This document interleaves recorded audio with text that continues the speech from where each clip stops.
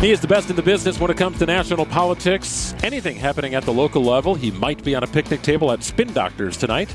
He is TMJ4's Charles Benson. Hello, Charles. I don't think I'll be there, but not a bad place to be, huh? Have you ever been on a picnic table at Summerfest, Charles? Dancing, no. Eating, yes. Eating, yes. Do you have a go-to? We've been asking all of our guests. Do you have a go-to thing at Summerfest, whether it's a food item, something to drink, something you have to do every time you come to the fest? I don't. Not like the one thing. It's just the totality of the experience.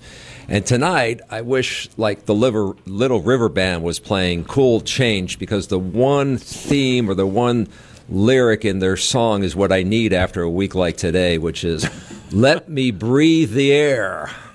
Oh. Well, it's right. You're a runner, man. You like to be outside, and you get after it a little bit. This has been challenging for you, I assume.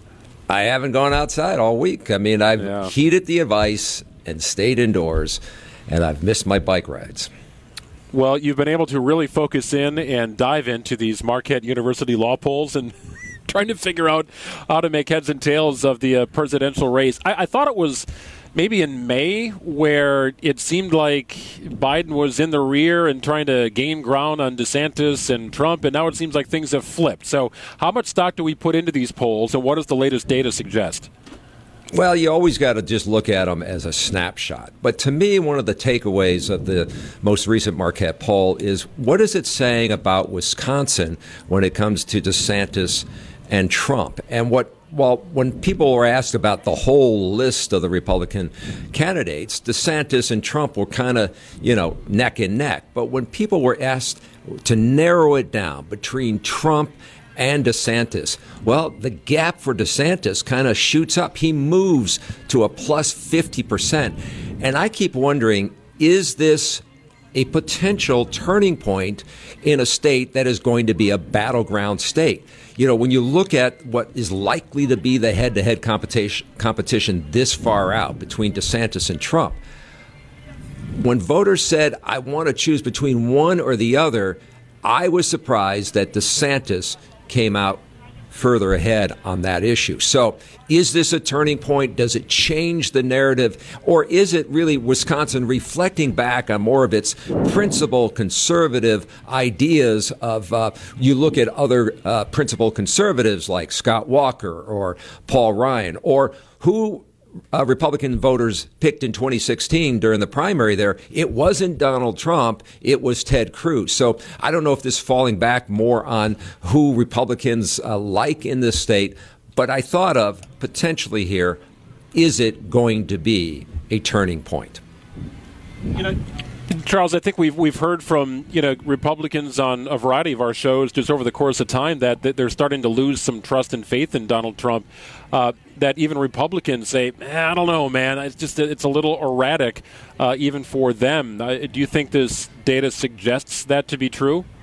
So that's to me, that's what I'm going to watch. The national narrative is still that the former president has a stronghold on the party. He's still very popular. He's still very, has a good grip on the party, and people are rallying around him. So the national story looks a little bit different, and then there's been some starts and stumbles about what people say about how DeSantis has been able to get out of the gate. So all of this is closely watched by people who are insiders and really, pay attention to this kind of stuff. But I think when we get to August here, and if Trump and DeSantis are both on the stage here in Milwaukee, that will be really a moment that Wisconsin and the nation can see the two side by side. And will that change the projection of where we are now versus what we're seeing in this poll at Marquette? Like I said, that grabbed my attention on how people view the two candidates right now. And Charles, one of the headlines in the past week was Trump considering or saying that he was going to boycott the Republican debates that are coming up in about 6 weeks here. What do you think the likelihood of him being in town is? It's a hard read. I mean, he keeps suggesting why should he if he seems to be, the front runner here. He is the front runner when you look at it on a national poll. But again, I'll go back to this Marquette poll. Does that change the narrative for him? Does he look at that and say, whoa, wait, this could be a tighter race, especially in a key battleground state? Keep in mind, the other key thing about being at that debate is that you've signed the loyalty pledge that you're going to support whoever gets the nomination. And I don't know if that will be more of a sticking point for the former president. Charles, bringing things back to home here, the future of Megan Wolfe certainly up in the air as we approach the end of June. Wisconsin's top election official. This seems to be kind of back and forth on what her future will be. What's the timeline we're looking at, and what do you envision happening? Well, the timeline is interesting. There is this interesting, what I'll call it, chess game being played. You have the Wisconsin Election Commission, where it's a bipartisan commission, 3 Republicans and 3 Democrats, and they just came up on a vote on this, on whether or not to move her along here to continue on the job as the administrator of the Wisconsin Election Commission. Well, the 3 Republicans on the commission said yes. The 3 Democrats abstained. So it left sort of this thing in limbo because 4 votes are needed to move it forward into the Senate to give it the final vote. And by doing that, they thought, the Wisconsin Election Commission, that it would kind of just stay as it is. Well, the Senate Republicans last night said, we're going to look at this thing, and they voted to move this thing forward in a way that's going to potentially be challenged in the courts on how it does move forward. Right now, I would say it's very much in limbo here on whether she stays or whether she goes.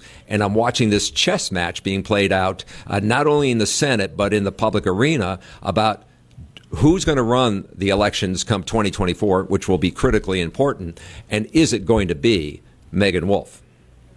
He will not be on a picnic table at Spin Doctors tonight. He will not be on stage with Dave Matthews. He hopefully will be on a bike at some point this weekend. DMJ4's Charles Benson. Charles, always great insight. Appreciate you joining us today. You're welcome.